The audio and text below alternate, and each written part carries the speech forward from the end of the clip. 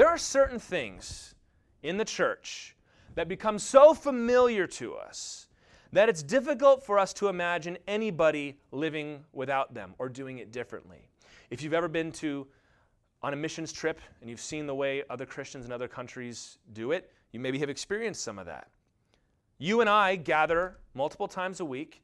We open our Bibles. We all have one. We read it. It's in English. We take the time to explain it. And we try to structure our theology, our church practice, our everyday lives based on the words and the examples given to us there. We write songs that express those truths. We pray to the Lord using the words that the Scriptures have given to us. And we hear that and we go, well, of course. How else would you do it? It seems so fundamental we can't even consider doing it differently, but this has not always been the case in God's church. The translation of the Scripture into a language you can understand. Corporate singing in the church. Pastors being married and having children. You taking the bread and the cup during communion. The doctrine of salvation by grace through faith. Inductive Bible study. All of that was lost in the church once upon a time. It wasn't even considered. If you compare how the church is depicted in the book of Acts, especially in chapter 2 when it describes all the things that they did when they gathered. If you were to take Peter, let's say, and fast forward him to the 16th century in the 1500s and drop him in Europe and have him go to church, I don't think he'd even recognize it. It's so incongruous as to be almost unbelievable. Like, what happened here? I don't recognize any of this. And I want to be clear that it was not all bad. From the time of the apostles to the Reformation, it was not all bad. There were some bright, shining lights in church history. God has always maintained a remnant. He's always been faithful. There have always been prophets and preachers. And there's always been people seeking the Lord and finding Him as His Word promised. But tonight we're not going to focus on any of that. We're going to look at how it went wrong and how God came in and fixed it. So in order to do that, we've got to fast forward by 1,500 years. So there's a lot of stuff that I'm going to mention very quickly that is important to know, but maybe we won't have time to get into. After the apostles died, the church was ravaged by persecution from Rome for hundreds of years. Until 313 AD, the emperor named Constantine converted to Christianity, and he sent out an edict called the Edict of Toleration, which said, you're not allowed to persecute Christians anymore. His descendants, from a few generations later, would make Christianity the official religion of the Roman Empire, where it is no longer permissible to be a Christian, it is now compulsory. It's required to be a Christian. And the church in that new era would face challenges that they never faced before, where now you can't really so much talk about the difference between the world and the church because every citizen of the empire is in fact a part of the church by default. Necessarily, that involves the church in political matters, because if every citizen is in the church, what the pastor says matters. If the king wants to go to war, if the king wants to pass a law, if the king wants to get something done, he needs to have his hands in the church, and that's what happened. And the distinction between church and state became so blurred as to be almost non-existent. Other things that happened during these years, you saw the rise of monasticism. When the church was like that, you can understand why folks who really wanted to seek God and find Him, they figured, well, where are we supposed to go? Everybody is in the church, and they began to go out on their own and become monks and nuns and form monasteries. Rome fell. The barbarian hordes came down from northern Europe and sacked Rome, but the church endured. In 1054 AD, there was a great schism between the Roman church and the Greek church, which endures to this day. Islam came about and began to conquer around the world. And this gave rise, among other things, I'm simplifying here, to the Crusades, to where now it's not just Christianity against Islam, it's the armies of Christianity versus the armies of Islam. And through those Crusades especially, the Pope, or as he was known before that, the Bishop of Rome, one pastor among many, rose to power equal to or greater than that of any potentate on earth, to the point where he even himself crowned Charlemagne, the Holy Roman Emperor. And in the church, all manner of ungodliness and false teaching began to take root. I'm not going to get into that yet, but we're going to run into a lot of it as we move forward. I want you to imagine going to a church. You can't even understand what's being said because you don't speak the language. You've never read your Bible. Your priest tells you that your salvation is anything but certain. But if you'd like to make it certain, maybe a little money would go a long way to help that. You know, for all of our calls to revival today, and we need them. We need revival, okay? We were praying for that on Sunday night. But if you want to compare where the church is now to where the church was then, you can say, wow, looks like the revival already happened. The Reformation, I believe, is the greatest revival other than the first Pentecost that the world has ever seen. And we're still living in the shadow of that. So tonight we're going to see the story of how God did this, with looking especially at the men that God used and as well as the doctrines that they rediscovered that you take for granted, but had to be reclaimed by some of these men. We're also towards the end going to look at the fallout and the consequences of the Reformation, because the consequences of the Reformation were not all good. There is much that was lost, and we should always be grieved when the church is divided. But, that said, 1 Corinthians 11:19, Paul wrote to the church and said, "There must be factions among you, in order that those who are genuine among you may be recognized." Paul said, I believe that there's division, because if there's folks that are going to try and go away from the Word of God and folks that are going to stick to the Word, there's going to be a division. So it ought to sober us in one sense that we look at this and realize God deemed it necessary to shatter His church into countless tiny little splinters in order to preserve His gospel. That's a sobering thing. God said, I'm going to take this unified church and I'm going to break it into so many pieces you can't even count them anymore. But at the same time, we ought to celebrate for those who've gone before us. And as I said, these were not perfect people. God doesn't use perfect people. God uses people full of faith, doesn't He? And we're going to thank God at the end that we can take such important matters for granted and that we don't have to be there wondering if salvation is by grace or not. That there have been godly men that have gone before us and already answered those questions. So let's go ahead and start the story. We're going to pick it up in 1414, and then we're going to back up a little bit. In 1414, a council met in Constance, Germany, a church council, for a couple reasons. One of them was to settle nearly 40 years of competing popes. There were two factions that each wanted their pope to be the pope. And so for several years you had two popes. So then a council got together and they said, neither one of you is pope, he's the pope. Well, now you have three popes. So the Council of Constance gets together to say, okay, we're gonna figure all this out. But there was another reason that this council got together in the background of all that mess. And this is our look at some of the precursors to what we call the Reformation. There was a man who had started preaching in Bohemia who was said to be a disciple of a man named John Wycliffe. Now, John Wycliffe was an Englishman, and in 1382, all of his teachings had been condemned. He had written a book called The Truth of Holy Scripture, where he said that the Bible alone is the inerrant rule of faith, and it ought to be translated into the common language so that people can read it. He wrote a book called The Power of the Papacy, where he said if a pope is walking in immorality or in heresy, they ought to be deposed. We look at both those things and we go, well, duh. But at the time, this was considered not only wrong, but heretical. But he didn't listen. He translated the Bible into English. He started writing against the doctrine of transubstantiation until his death in 1384. Now, Wycliffe died, but his followers were called Lollards. And one of these guys was a man named Jan Hus. He was from Bohemia in Germany. He was the chancellor of the University of Prague, and he was called to the Council of Constance in 1415 because he had written a book with the Latin title De Ecclesia, which means about the church. And in that he had written that Christ is the head of the church, not the Pope. He also had said that the church is not so much a physical kingdom as a spiritual entity.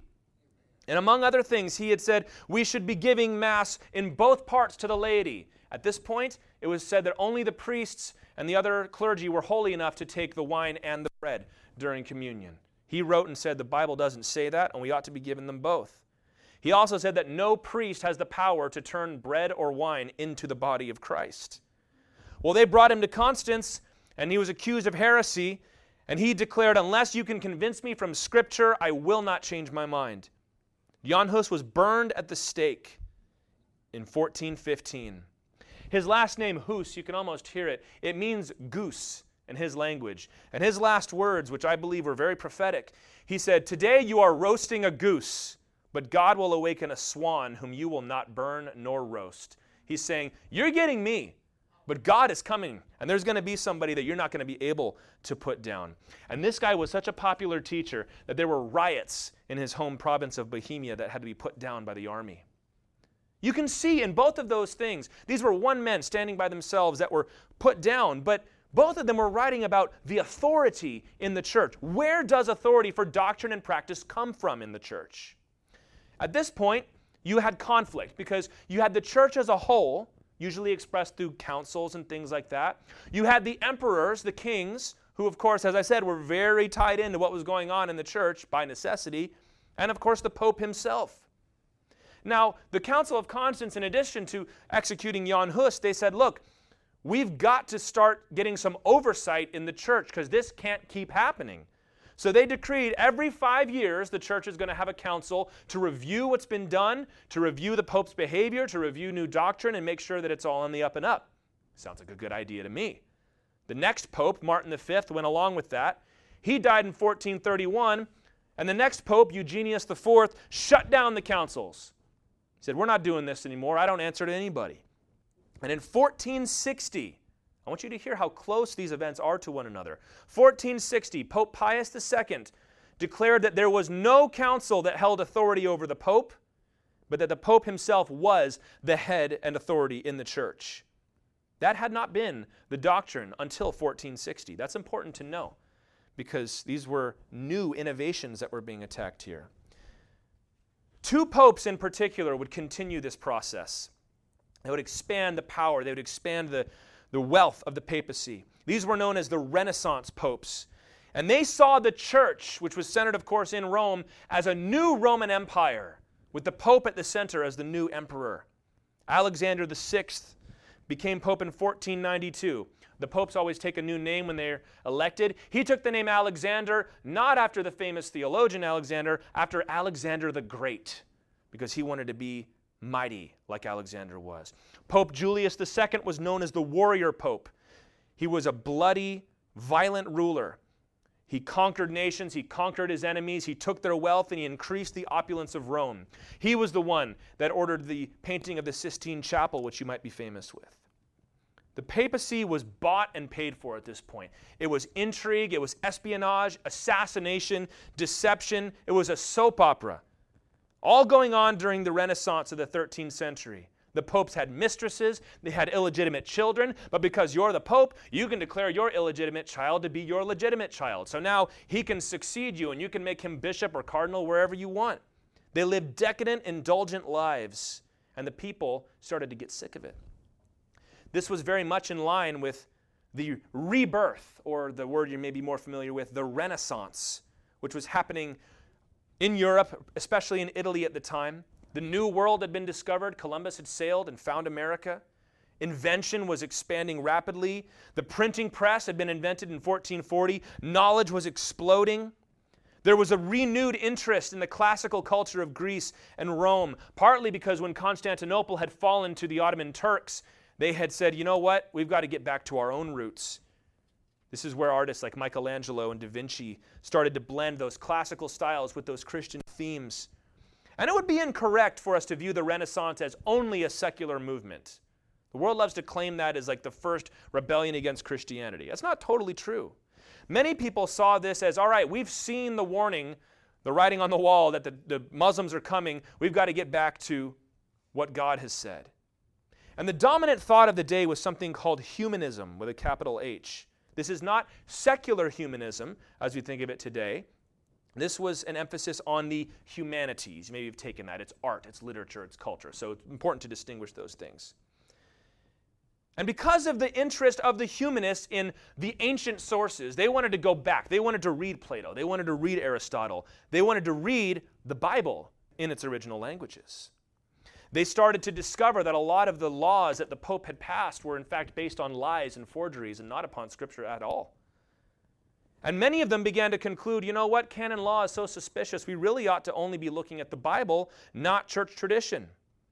In addition, you've got popes like Alexander and Julius damaging the reputation of the church by their immorality. And many of these nations, Germany, France, England, they look at the Roman church not as a blessing, but as an occupying power. Because this king is trying to rule his land. Meanwhile, he's got the Pope over here who can hold heaven and hell over his people's head to try to get them to do what he wants to do. So there's this unrest that's happening at this point. You lead to guys like Desiderius Erasmus. Erasmus was the last, I'd say, forerunner of the Reformation. And his influence is definitive in church history. He began to teach that true Christianity is not just about doctrine and following the Pope, but it's about righteousness. And these popes seem to be in short supply of righteousness. Sexual immorality, ignorance were the norm among the priests. Even the priests didn't know how to read their own Bibles. And if the laity, if the normal Christians tried to object, there was violent torture waiting for them. So Erasmus wrote a play called Julius Exclusius, which is a play about the Pope Julius II who had died. And in the play, Julius goes up to St. Peter's gate, and Peter doesn't let him into heaven. You got to imagine how serious it is to write something like that. That the Pope, who apparently is the vicar of Christ and the head of the church, wasn't allowed into heaven. It's these little subversive things that start to go out. In 1516, Desiderius Erasmus published an updated copy of the Greek New Testament. Up to this point, they were using Latin. He went back to the Greek and was the first one to publish it. He believed that a return to the Scriptures would begin to expose the failures of the church, to bring about that needed change. Because resentment was brewing among the common people, like Hophni and Phinehas in the book of Samuel, that the people despised the worship of the Lord because of them. But Erasmus was a calm person. He liked to be in the middle. He didn't like to make waves. So while he had all of the knowledge there to make it happen, he didn't have the personality to make it happen. Most people knew the church was in need of reformation. They had even tried. But the papacy just kept getting stronger and stronger. So who would dare to stand against that?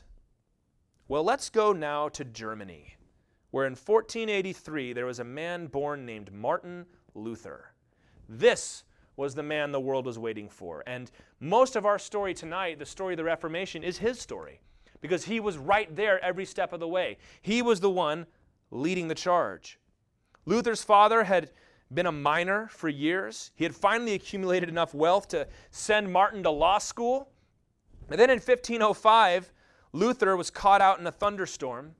He was so afraid that he was going to die, he cried out, not to God, he cried out to St. Anne, who was Mary's mother. And he said, if you get me out of this storm, I'll be a monk. You ever pray something like that to God? God, if you get me out of this. Well, he promised he'd become a monk. He did survive. So in July of that year, he left law school and he became an Augustinian monk in a city called Erfurt. Now Luther says, I'm going to be a monk, and I'm going to be the best monk that the world has ever seen. I'm going to take this stuff seriously, I'm going to believe it, and I'm going to go for it. Now a big part of not only a monk's life, but any Christian's life back then was you needed to make sure you made confession. And not just confessing to the Lord, but in the proper place to the proper priest, so that way your sins could be forgiven. And if you didn't confess them properly, there was no guarantee they'd be forgiven. So, Luther became very scrupulous as a monk, but he became very aware of his sin. The more he confessed, the more he realized how deep his own sin went. The more he sat and thought of other things he needed to confess, the more things he thought of. And his leader of his monastery, a man named Johann Staupitz, even told him at one point, go away until you've got something interesting to confess. He couldn't get over it. He could never feel right in his soul, because his thought was, if I don't confess any of these sins, I'm going to have to pay for them later in the hells of purgatory, so I better get this all out. But the more I think of it, the more I find, which means the problem is not my sin, the problem is me. So how could God possibly accept me ever? He started reading the old Christian mystics that were talking about the love of God and how much they loved Jesus Christ. But at one point he even wrote, I hated God, because I thought to myself, God tells us we've got to be righteous to be saved, but I can't be righteous, so God has given me an impossible task. God is not good and God doesn't love me. Well, his superior, as I said, Staupitz, he tried to direct Luther to the love of God, but Luther wasn't getting it, so he says, you know what I'll do? I'll send him to school. I'll let him go become a theologian. He'll study. He'll learn the love of God, and that'll help hopefully balance him out a little bit. So in 1507, he became a priest and the professor of the Bible at the University of Wittenberg, Germany in 1512. And this is when the real revolution began. Luther began to lecture through the book of Romans at the university. And he came upon a verse that you have probably read dozens of times and never given a second thought. But he had never read it in the way that he read it this time. It was Romans 1:17. Where it says, for in it, that is the gospel, for in it the righteousness of God is revealed from faith for faith. As it is written, the righteous, the just, shall live by faith. Now that word for righteousness is dikaiosune in Greek.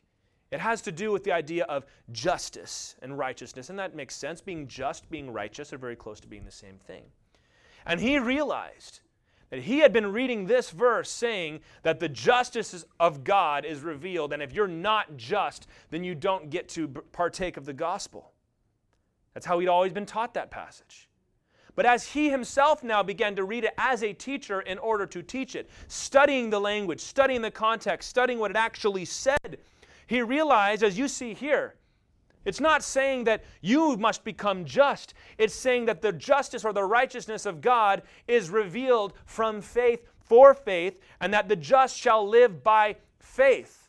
Not the faithful shall live by their justice or righteousness, but that it is faith that brings the righteousness of God to a person. He had been taught his whole life that God's justice demanded his own punishment and that he needed to labor in good works and penance, hopefully to chip away at the penalty that was due for his sin. And whatever was left over at the end, he would have to burn off in purgatory. He had to earn his own salvation, but he realized, maybe more than anybody else, the depth of his own sin. But instead, he realized that the righteousness of God is not held over our heads as a threat, but it's offered to us freely as a gift by the blood of Jesus Christ. That's the whole purpose of the gospel. It's not that God is going to make you come to him, but that God himself came down to us and offers us that grace freely by faith. And we hear that and we're like, that's so basic. That's so fundamental. That's so commonplace. To realize that the church couldn't give him salvation. He couldn't give himself salvation. Only God could give it, and that God had given it. Martin Luther said, as he wrote about this later, I felt that I had been born anew. Yeah, right? John 3, you must be born again. And that the gates of heaven had been opened. The whole of Scripture gained a new meaning. And from that point on, the phrase, the justice of God, no longer filled me with hatred, but rather became unspeakably sweet by virtue of a great love. Because no longer was he obsessed with his own sin, but he realized that God had given him his righteousness, and he could not only serve God, but love him too. And by 1515, Luther had solidified this doctrine. He was teaching it at the university, but he didn't see this as threatening to the church. He just saw this as a remarkable insight that maybe nobody had come across before. He was perfectly content to remain in his university teaching and writing books and growing old and going home to see Jesus. But it was the issue of indulgences that brought things to a head. In 1513, there was a man named Albert of Brandenburg, and he made a deal with Pope Leo. He said, I'd like to be a bishop of a third territory, please, which was against canon law. But he said, how about I pay you 10,000 ducats, which was the currency of the day? How about I pay you that, which is a sin called simony, called buying your own role as pastor or bishop in this case. Leo said, oh, that's fine, but where are you going to get the money? And Albert says, here's what I'll do. I'm going to sell indulgences in Germany to raise the money, and we'll split the profits together. What is an indulgence? At this time, the church was teaching that by becoming a Christian, being baptized, partaking in communion, that removes the eternal penalty of sin. But during your lifetime, you must perform acts of penance in order to take away the temporal penalty of sin. So if you've been baptized and you partake in communion, you get to go to heaven, but you still have to burn off the penalty of all the stuff you've done in purgatory. Now, if you do good things, those knock away some of those bad things. And what's a better thing than giving money to the church? So I'm going to sell you this piece of paper that if you give me money for it, that takes off time in purgatory. Or if you like, you can buy this indulgence, you can go off and sin, and that sin won't affect your eternal destiny anymore. You can see why they're called indulgences.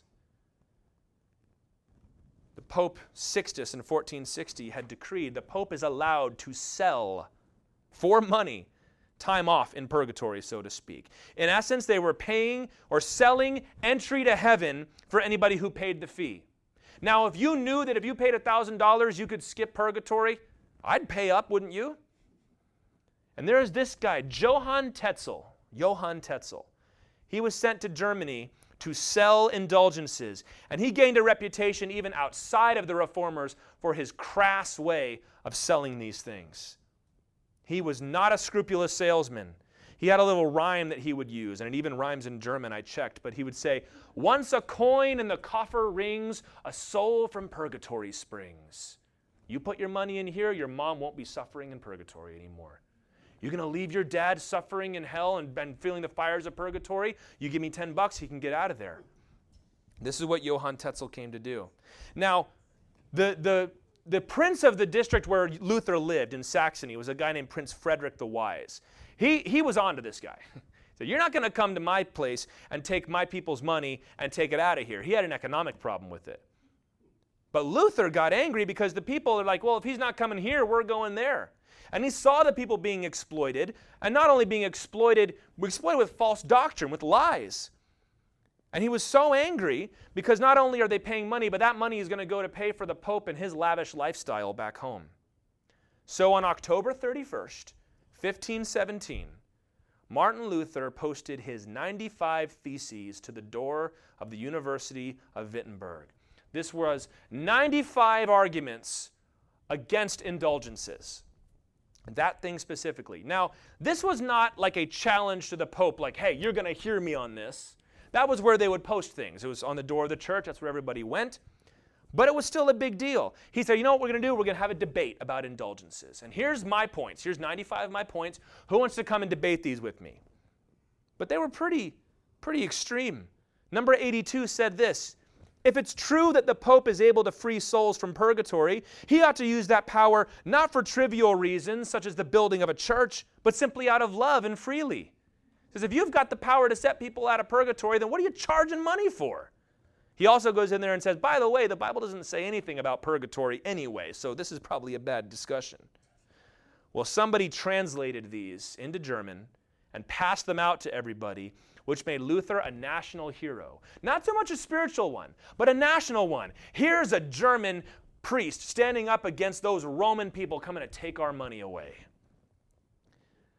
And in 1518, I'm going to have to skip over a lot of this, but he goes to a place called Heidelberg where he's allowed to give an explanation of himself. And he goes into deeper issues. So not just talking about indulgences anymore, but going down into the doctrines of salvation by faith and all this. And this is when it first comes out into public that this is our challenge against the church. But he didn't see it that way. He sees it as like, all these people are misrepresenting the Pope, misrepresenting the church. It's not fair. I'm going to handle it. I'm a doctor of the church. I'm a theologian. This is my job. He took his own theses and sent them to Albert, who was his bishop, and said, hey, here are some things that's been going on in your district. I'm sure you're not aware of it, but I'm taking care of it. Don't worry. Even though that was the guy that had set the whole thing up in the first place. Well, Albert, remember, he had a plan with the Pope to raise this money. So he sends this thing to the Pope and says, some drunken German monk, that's what he called him, has written this, and he's messing up this whole thing. We're trying to raise money to build St. Peter's Basilica, and he's messing it all up. So Rome released something called a dialogue concerning the power of the Pope. It was an official reprimand, an official denial of everything Luther taught. Basically said, I'm the Pope, I can do whatever I want. So Pope Leo ordered Martin Luther to be arrested and to be examined, which means you can either recant everything you said or you can be burned at the stake. Which one do you like? But instead of coming to Rome, Prince Frederick, again, this guy was Luther's champion all the way through. He said, instead of going to Rome, how about you send somebody to Germany where it's a little more safe? So a cardinal named Cajetan came to Augsburg in 1518. He was there for a couple reasons. He needed to get tax money to go and fight the Ottoman Turks. They were still fighting these wars against the Muslims. And he's like, we've got to go and we've got to get some money. While I'm there, I'll handle this heresy thing real quick. Won't be a big deal. And Luther was told before he went into this meeting, he said, he's going to ask you, do you recant? You just say one word. You just say revoco in Latin. It means I recant, and then that'll be it. Done and done. You can go home. Well, Luther goes in, and rather than a 5-minute meeting, he debated for 3 days with Cardinal Cajetan. Because he kept on saying, okay, I'm wrong. How am I wrong? You've got to show me from the Bible. You've got to show me from somewhere that this is wrong. He's demanding scriptural proof. And Cajetan said this. He said, the Pope is above any council and also above Holy Scripture. Now that's a big deal. Now you remember Johann Staupitz, who was the Augustinian monk over Luther. And they said, listen, you've got to send your guy who's under your authority, you've got to send him to Rome so that we can hand him over to the Inquisition. Staupitz said, okay, before I do that, Luther, I hereby release you from your vows to the Augustinian monks. Oh, now I don't have any authority over Luther anymore. I guess I can't send him after all. So he's got some guys in his team. You see how this is going? Well, he says, you know what? This is ridiculous. I'm not doing these backdoor meetings. We need to have a general council. We'll get all the bishops together. We'll discuss this. And in March 3rd, he wrote a letter saying, hey, I'm all for the Pope. I'm all for Rome, but we got to get these issues handled. And he led to something, skipping ahead here again, called the Leipzig Disputation, where Rome sent a theologian to go and debate him. The guy's name was Johannes Eck. And Eck was a really good debater because he didn't really care to debate the issue. His only job was to draw out all of these radical ideas that he knew Luther had. So this was the first place where Luther finally comes out and says, yes, Scripture trumps canon law. Yes, the Pope can be wrong. And yes, the church councils can be wrong. To which he says, well, I don't really have anything else to say then. If you believe that, you're obviously a heretic. So at that point, Luther has publicly acknowledged himself the first Protestant, you might say, and it's no going back. Up to 1520, he begins to write books that are further defining his position and further breaking with Rome. And not only were they written in Latin, which was the academic language of the day, but he wrote them in German and he handed them out to the people. So now the average person is reading this, and they're getting on board with it, and they're starting to resent Rome too. He wrote a couple books, important ones. One was called On the Papacy of Rome. He argued the church is not a physical organization, it's a spiritual family, and that for the Pope to claim infallibility, he said, that's the spirit of the Antichrist. He wrote one called The Address to the German Nobility. He said, German rulers, you ought to cast off the papal authority, and we'll reform our church here. And he wrote one, this is the biggest one, called On the Babylonian Captivity of the Church. He said that the church was using the threat of heaven and hell, using the sacraments to hold people captive and keeping them from coming to God. It was his most open attack against the actual established church to that date. And there's a lot to Luther's theology we could get into, but these were the biggest ones that were hot buttons in his day. Papal authority, the nature of the church, the supremacy of Scripture, and salvation by grace through faith alone. Well, it was only a matter of time. On June 15th, 1520, the Pope wrote it's called a papal bull at that time, called Exsurge Domine, in which he officially excommunicated Martin Luther. Well, that is, you've got 60 days to recant or we're excommunicating you. Martin Luther got it, went out into Wittenberg Square, and publicly burned it. Desiderius Erasmus, when he heard about this, he said, Luther has committed 2 sins. He grasped the Pope's crown and the monks' bellies. He's like, finally, there's a guy who's got enough guts to step out and do this. We're going to introduce another important character here. Charles V, who was the Holy Roman Emperor at the time. Germany was part of that empire, which no longer exists today. He had the responsibility of executing that order. So the Pope had excommunicated him. It was the emperor's job to actually take care of Luther. But again, Frederick the Wise intervenes, and he said, look, all the princes are getting together. It's sort of like Congress at this point. It was called a diet. We don't really use that word, but at a city called Worms. It's spelled like worms, so it looks like it says Diet of Worms. It's not some weird vegan thing. It means like a meeting in a city called Worms in 1521. So Charles V says, remember, these kings are always like rubbing shoulders with the Pope here. They're like, no, you don't get to call one of my citizens out. I'm going to bring him to my meeting of my princes, and we'll evaluate his case ourselves. You can send an envoy. That's fine. So on April 16th of that year, Martin Luther rides into the city with 100 nobles riding with him, and all the people came out to greet him and cheered him as he walked into the city.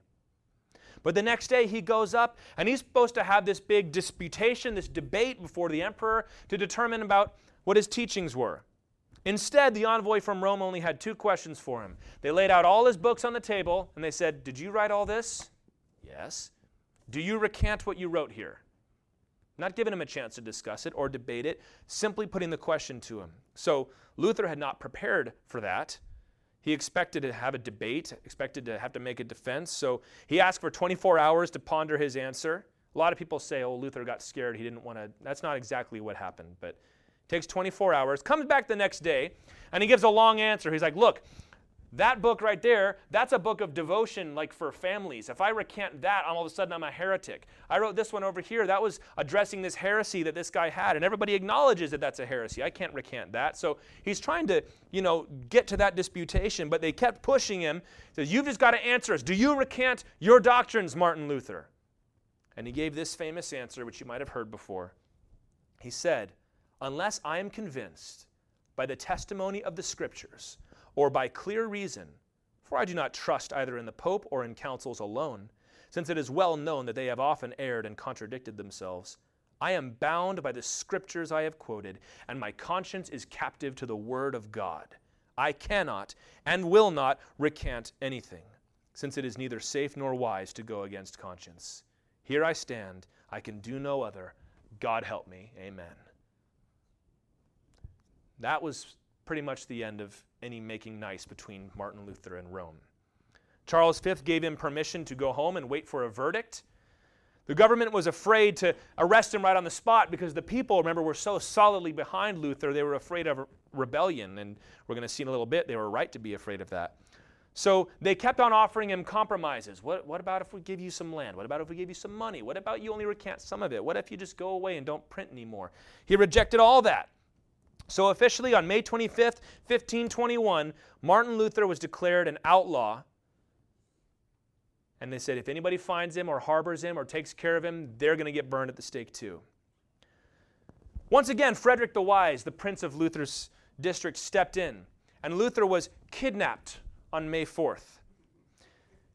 A bunch of people took him on the road, took him away without anybody knowing what was going on, and they kept him alive. From May 1521 to March 1522, they kept him in hiding at a place called the Wartburg Castle.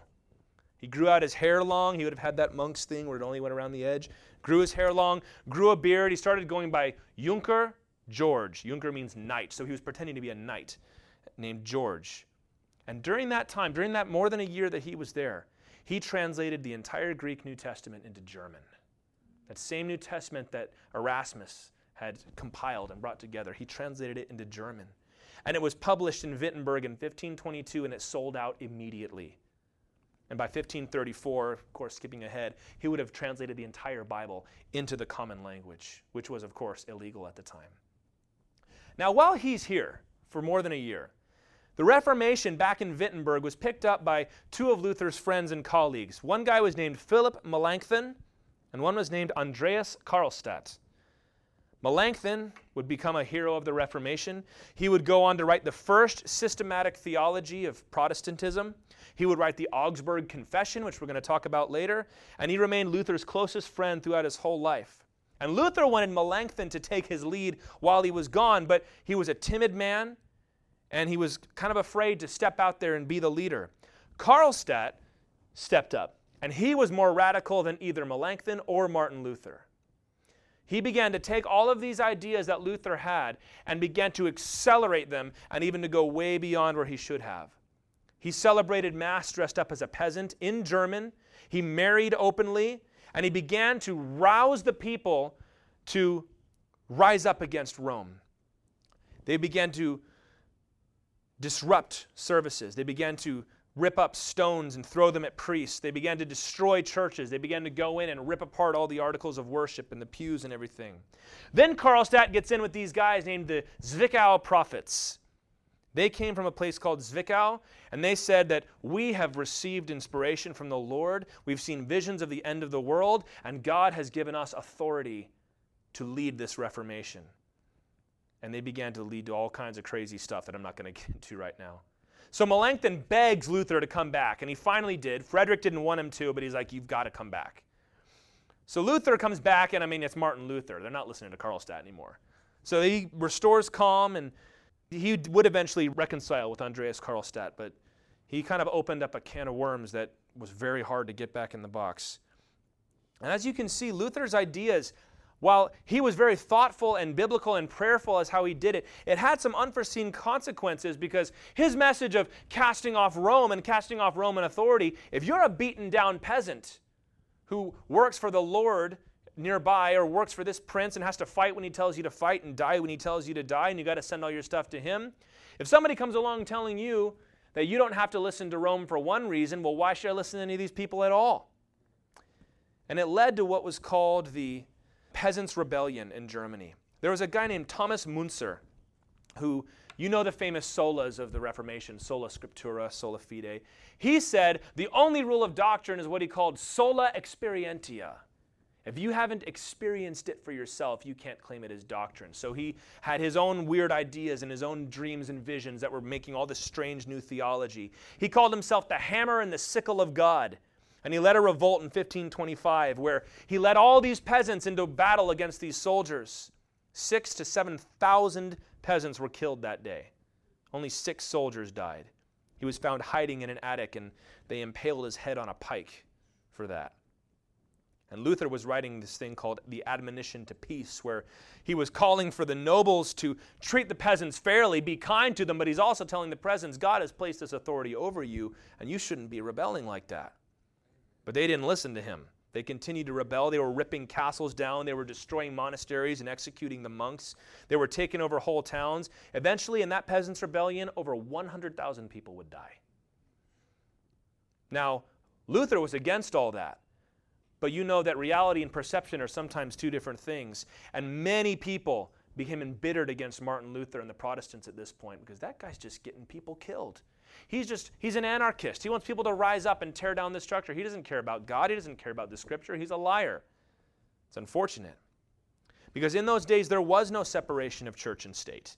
The two worked in tandem with one another, which is why if you read about Luther's things that he did and what he said, you're like, this seems so political. There was no avoiding it at this point.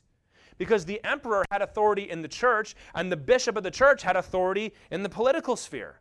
So it was all tied together. It was a big mess. And many rulers, they see the Reformation as disruptive of the peace and the order of their land. So they're like, then we're not having this. We're not bringing this in here because we just saw 100,000 Germans get killed. So I don't want Lutheran theology here. But you've got other folks that will say, I'm going to let the Reformation in because this is my chance to finally get the Pope off my back. I can finally do things the way I want to do them. And so you begin to see that all of Europe begins to erupt in various rebellions and put-downs of rebellions, and blood is being shed. If we skip ahead a little farther, we get to 1529. Remember Charles V, who was the Holy Roman Emperor at the time. He had been defeating all of his enemies. He went through Rome. He sacked Rome. He defeated the King of France, and he comes back to Germany, this conquering hero, this man who had just authoritated himself over the Pope, and he says, my German people are going to stop rebelling against Catholicism because this is the way I want it and this is the way it's going to be. That was in 1529 in Speyer, Germany. And that was when the 5 princes, including Frederick the Wise, issued a formal protestatio against that rule. And then that protestatio, that protest that they filed, is where we get the word Protestant from. Because they had been saying, look, if it's your territory, you can be Protestant or Catholic. You decide. Emperor comes back and says, no, everyone's going to be Catholic. And they say, well, I protest against that. And that's where that term comes from. In 1530, Charles comes back to Augsburg, and Melanchthon drafted what was called the Augsburg Confession. This was, and is considered still today, kind of the definitive manifesto of what it means to be a Protestant. Salvation by grace through faith, the authority of the Scriptures, all that. And Charles demanded that they recant. They refused, of course. And at this point, the Protestant princes formed their own alliance. It was called the Schmalkald League. I love these German words, the Schmalkald League. And they said, if we've got to fight against our Catholic emperor, we're going to do it.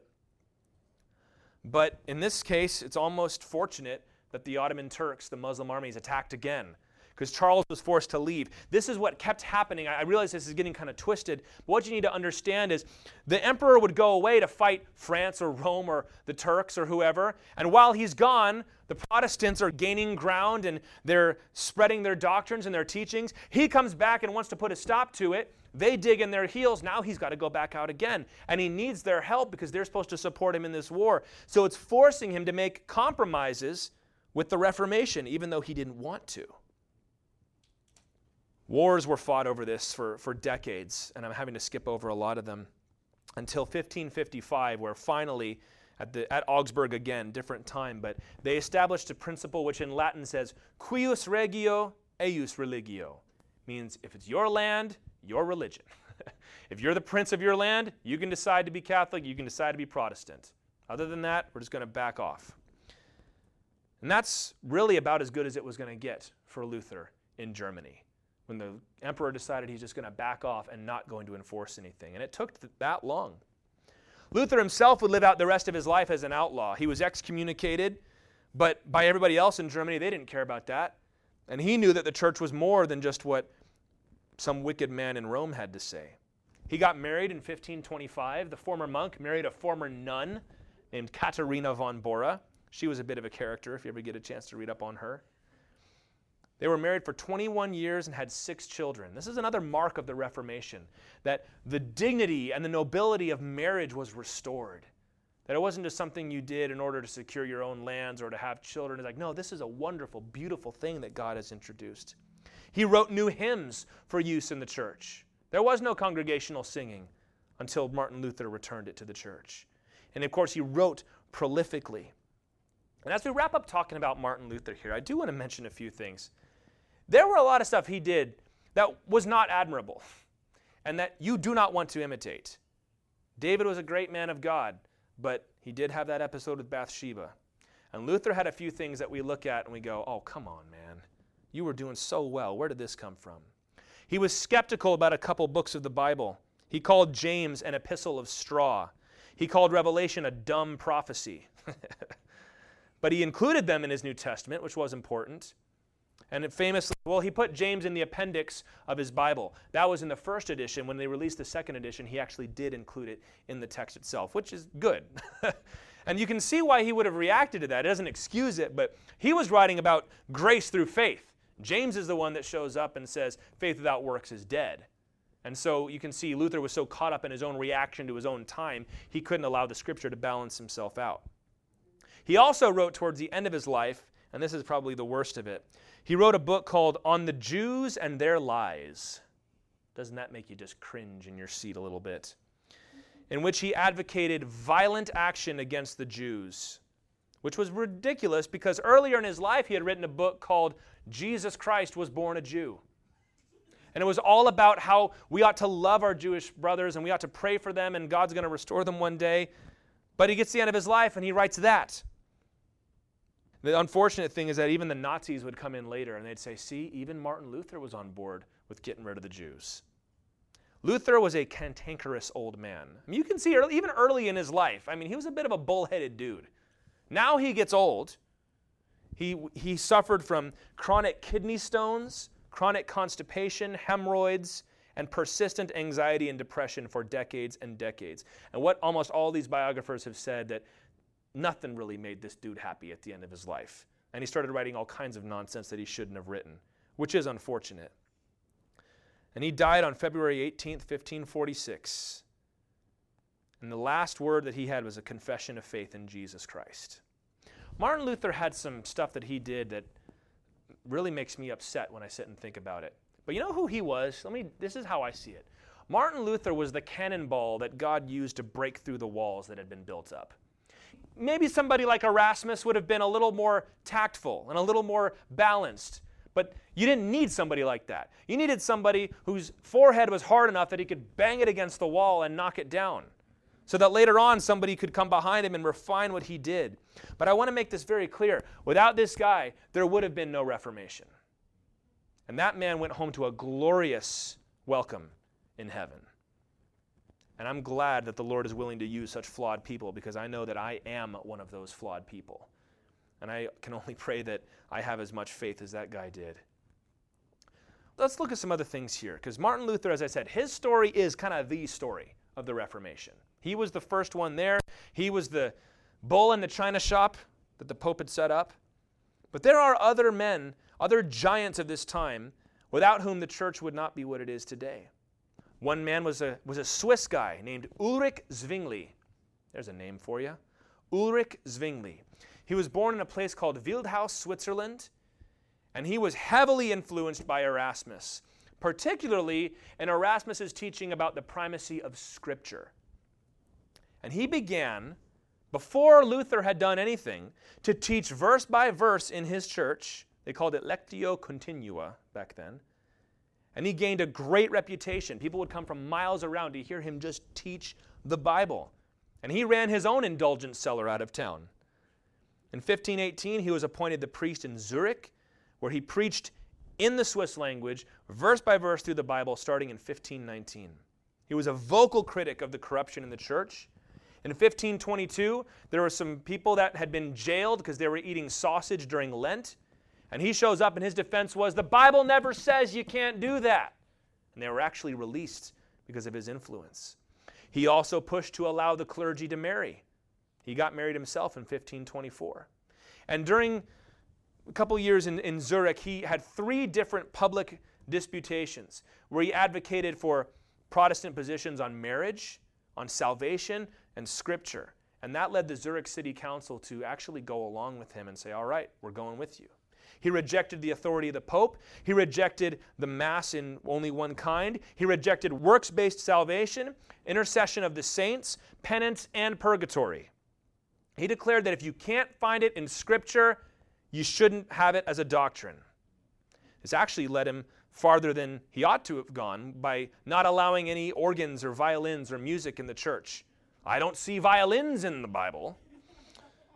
And he actually restricted communion to 4 times a year because he said, I don't want to take anything away from the preaching of the word. In 1525, Zurich became a Protestant city under his leadership. And what's crazy about that, he didn't even know who Martin Luther was until 1519. God was doing the same thing in 2 different people in 2 totally different places and bringing them to the same conclusions. It's remarkable what happens when you open up your Bible and you just read it. Now, Zwingli had his own issues. He was intimately tied together with the civil government, and he did not see their separation as even necessary. And he would order the deaths of several heretics and several Anabaptists who he saw as differing from him, having them tortured and even killed. And that's unfortunate, because we look at that and like, how could you do that? But it's also important to remember that while it doesn't excuse it, everybody did that at this point. That was how civil justice was meted out. And remember how closely tied the church and the state were at this point. He actually met Martin Luther in 1529, and they had a list of 15 points that they wanted to discuss. They could agree on 14 of them. The only one they could not agree on is transubstantiation. Luther believed in what he called the spiritual, real presence of Christ in the bread and the cup.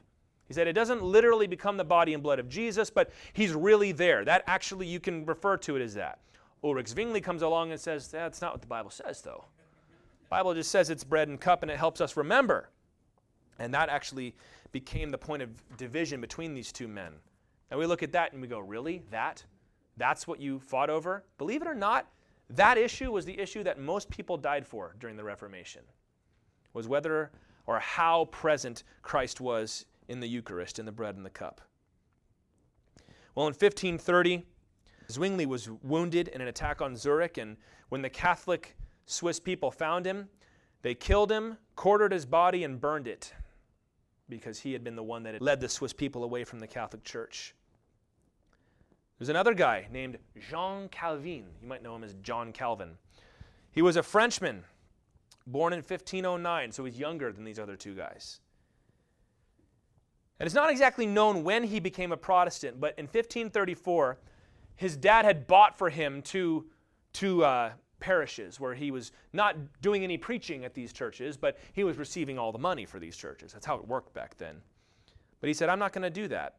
He said, I'm going to become a Protestant. I'm going to be a Lutheran. And he had to flee France in 1535 because the French Protestants, the Huguenots as they were called, were being massacred by the Catholic kings. And he began to write a book in 1536 called The Institutes of the Christian Religion. This is a very basic discussion of the doctrines of the faith written from a Protestant perspective. And it was an immediate bestseller. It gained him international attention because they printed it in this tiny little format that you could fit in your pocket, and it was smuggled all throughout Europe, and he became one of the best read people of that time, or the most read. And over the years, he would expand that book throughout his life through 6 editions, and it is still read and studied widely today. In 1536, though, he said, I'm going to go to Germany. I'm going to Strasbourg because I want to be where Luther is, and I want to be doing what they're doing over there. But along the way, he stopped at a place called Geneva, which was a Protestant city. And when a man named William Farel, who was one of the Christians there, heard that the author of the Institutes is here, he went and saw him and he says, you need to stay here and be our pastor. You need to be our teacher because we need you. We're all Protestants, but we don't really know how to handle this doctrine yet. He says, no, thank you. I'm on my way to Germany. And William Farel said this to him. This is a quote. Well, may God condemn your repose and the calm you seek for study, if before such a great need you withdraw and refuse your help. He says, if you want to go off to Strasbourg where you can calmly and nicely write your books, and you see us here, may God condemn your break, pal. Well, he decided to stay. Now, the city of Geneva itself didn't really care about the religion as long as the money kept flowing in. So the church said, hey, we're going to be Protestants now. And the government said, yeah, sure, whatever. So Calvin had more opportunity to work out Protestant theology than any of these other guys had. He stayed for a couple years until 1538 when he tried to excommunicate somebody, and the city council said, no, the pastor doesn't get to do that. The city council gets to do that. He says, fine, I'm leaving. So he finally went to Strasbourg. And he stayed there until the Genevans actually called him back and said, you've got to come back. You can't leave us like this. So he came back. He said, fine, I'm coming back, but there's a few conditions. He wrote something called the Ecclesiastical Ordinances.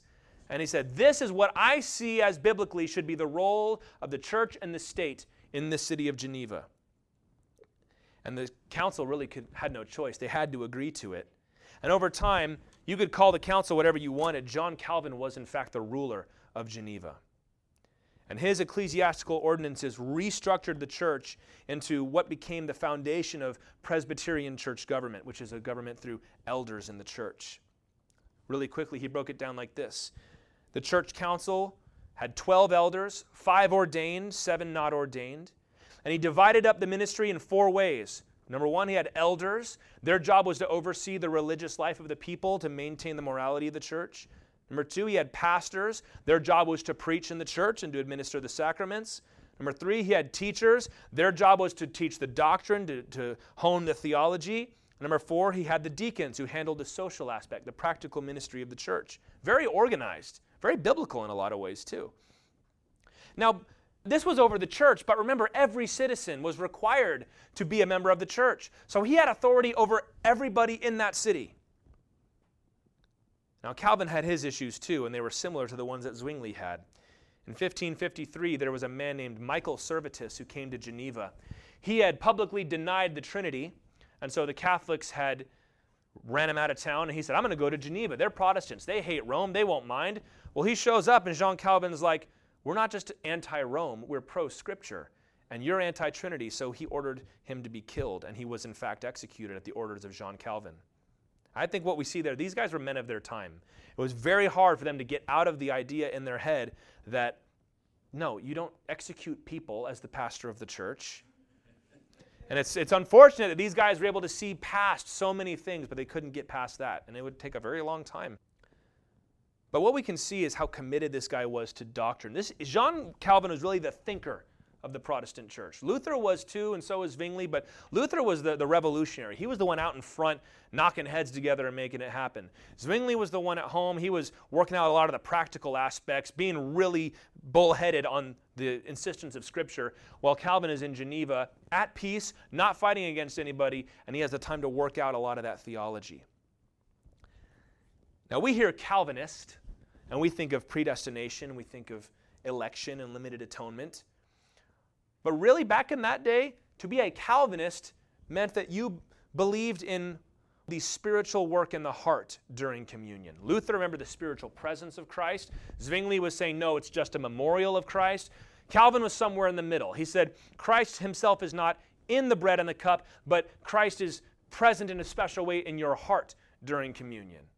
And we hear that and we go, again, really? That's the big issue? That was the big issue. And these are the issues that the Lutherans, the Calvinists, and the Zwinglians would be killing each other over after these three men died. These were the three great reformers. They're called the magisterial reformers: Luther, Calvin, and Zwingli. And their ideas would leave an incredible impression on Western culture. But as we get to the end, I want to point out some more things here, because it wasn't just these guys.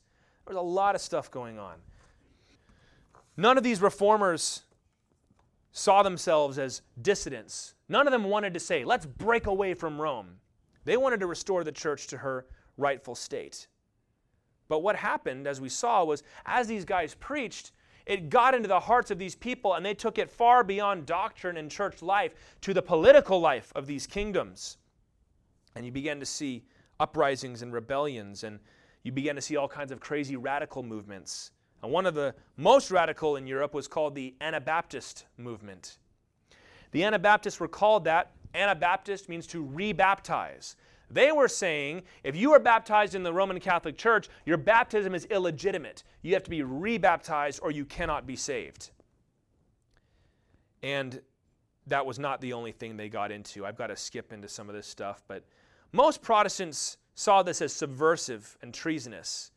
Because you're going to come in here and you're going to say that your baptism is illegitimate because even though you are baptized in the name of Jesus Christ. And so Anabaptists were not welcome anywhere, especially because in 1532, they took over the city of Münster. And we've talked about this not long ago, but the leader of this group was a Melchiorite. There had been an Anabaptist named Melchior Hoffman who said that he was the new Elijah of the last days, and that God was going to set up a new Jerusalem in Germany, and that Christ is going to return in 1533. Well, he didn't. So in the city of Münster, there was another Anabaptist named Jan Matthys, and he said, no, actually it's 1534. It's supposed to be 1533. It's actually 1 year later. We were just a little bit off. And he said, this city, Münster, is the new Jerusalem. That's what the Bible says, right? Well, the people made him ruler of the city, and he declared that all property in the city was forfeit to himself. And those who did not submit to him were killed immediately. There was one blacksmith that said, hey, I'm not submitting to you. I don't know who you are. And Jan Matthys himself killed that guy. And the radical Anabaptists took over. Well, immediately, of course, the government surrounded the city. Jan Matthys died because he said, I have had a vision that our armies are invincible against that army out there. And they went out to fight, and he was killed. Then, this is when things got really dark and crazy. His successor, John Leyden, became the new leader. And all of this stuff that these guys were into was all about visions and ecstatic experiences. And he was in a trance for 3 days in which he was running naked through the city streets, claiming he was having a vision of God, during which he said, I've received new authority from God, and if you do not obey me, you're going to be killed. He instituted polygamy in the city, saying that if the population grows fast enough, it'll hasten the second coming. He gathered a harem of 16 women, and one woman who he was trying to add to his harem refused his advances, and he had her beheaded. And then in 1534, they were able to push back an attack when the besiegers came at them. And he said, I am the King of righteousness. I am the Messiah. And he began to rule with what he called the 12 elders of Israel, until eventually even the Protestants got on board with the Catholics to put this guy down. Both sides were horrified at what was going on. The city ran out of food. The people in the city turned to cannibalism, until finally they opened up the gates to the army. And in 1535, that guy, John of Leyden, was put in an iron cage, and his skin was pulled off with red-hot irons. And if you go to that city today, as I've said before, they still have the cage hanging from the church to remind everybody about what happens when you dissent. This was the extreme extent of the Reformation. It's also why Baptists and Anabaptists were not welcome in most places of Europe, because they had this story in their mind. Luther had restored truth to the church, but he also had opened up the possibility for other people to dispute against the church too, and it didn't always go well. And initially many Catholics were sympathetic to the Protestant cause, because they said the church needs reformation. This has to happen. Erasmus would debate Luther on some things. He would never leave the church himself, but he never went after the jugular of those issues. He's like, no, he's actually right on a lot of this stuff. But what happened is Pope Paul IV, after Leo died, he led a group of people called the Zelanti. These were those who opposed the Reformation, and he took steps in the 1550s to halt Protestantism. He published a list of prohibited books which banned most Protestant writings. Every scripture translation was ordered to be burned. Even some of the church fathers' writings, like Augustine, were ordered to be burned because they were giving credence to the Protestants. In 1542, the Roman Inquisition was authorized in Italy to go after Protestants. Normally this was for other heretics, but now anybody who was a Protestant would be tortured and eventually executed in order to put them down. There was a man named Ignatius of Loyola who formed the Jesuit movement, and their services were offered to the Pope as soldiers of God. Their job was to cut down the Protestant church. Ignatius said at one point, "If we wish to proceed securely in all things, we hold fast to the following principle. What seems to me white, I will believe black if the church so defines." I'll believe anything if the church tells me. You see the polar opposite here. And these methods went on for years. The Reformation kept going, it kept going. There was no official response from Rome until 1545, and I'm having to wrap this up here. The Council of Trent was Rome's official response to the Protestant Reformation. And it went on for almost 20 years at different eras and different times. And the council was not really open to Protestants. Now, the whole point of this was supposed to be, let's get all the church together, let's hash this stuff out. The Jesuits were keeping the Protestants out. And their goal, they said, was to root out heresy, which of course was a reference to the Reformation itself. And this is when some of the church's positions were formalized. This is when they added what's called the Deuterocanon.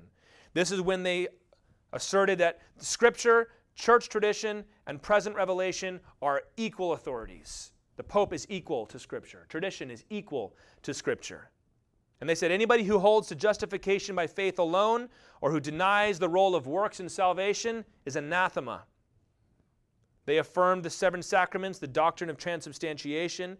They formally, for the first time, articulated the doctrine of purgatory, the intercession of saints, the sale of indulgences.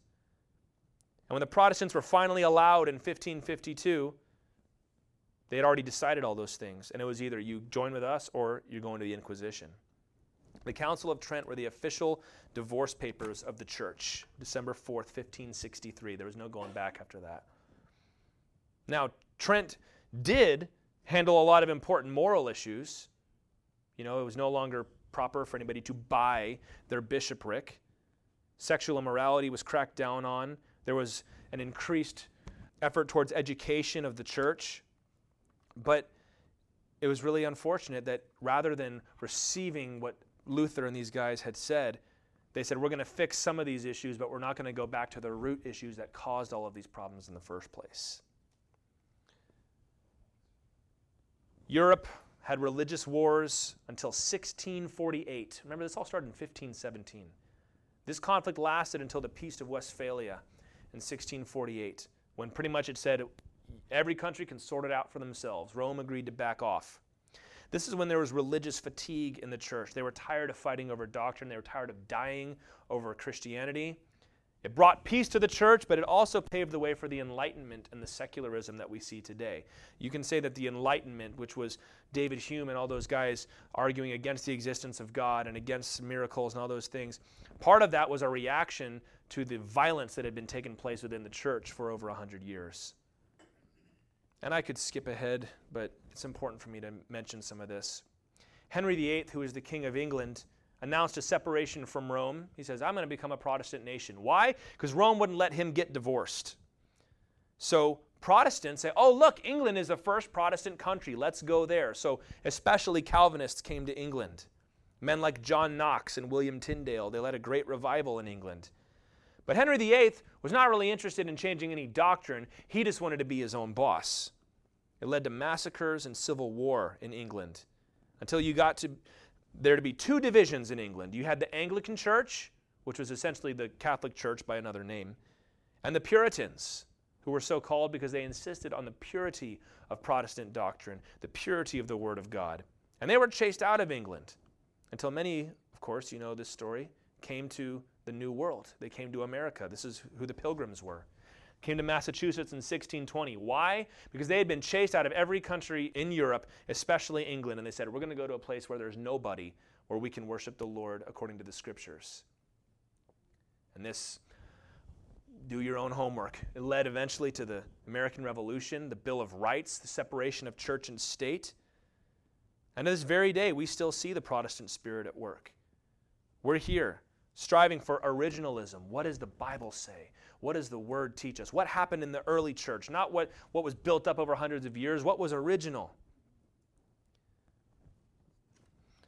And this, unfortunately, has led to the fracturing of the church, not only into Protestant and Catholic, but into countless smaller and smaller denominations.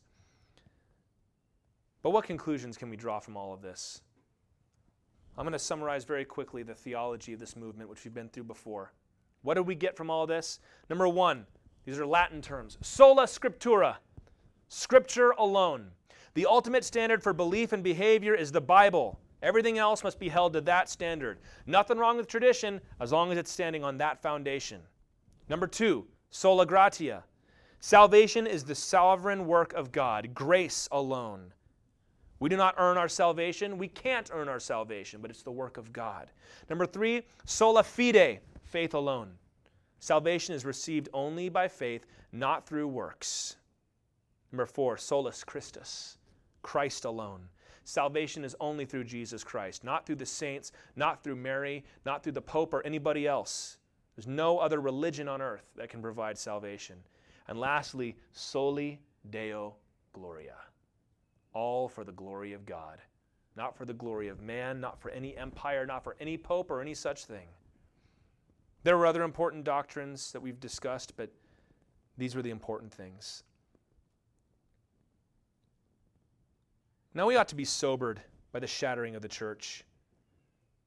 But we also need to remember that all of these things that we take so for granted, all the assurance of salvation that you get, every time you've said, Lord, I thank you that you bought me with your blood and you saved me by your grace. Every time you've heard an altar call with a pastor standing up and saying, you can be saved today if you put your faith in Christ, that was lost and recovered through this messy process that we just went through. And we ought to be full of joy. There's a lot you could learn from this, but at the very least we can say, the Lord brought revival to his church, and it was messy. It was mighty, and it was messy. And it's a great story. It's our story. Church history is our history. And it also can send a reminder to us personally today that the Lord can use messy people too, to do mighty things. Doesn't mean we should just ignore the things that we get wrong, but it should remind us that there's grace to cover all that when the Lord is doing his work.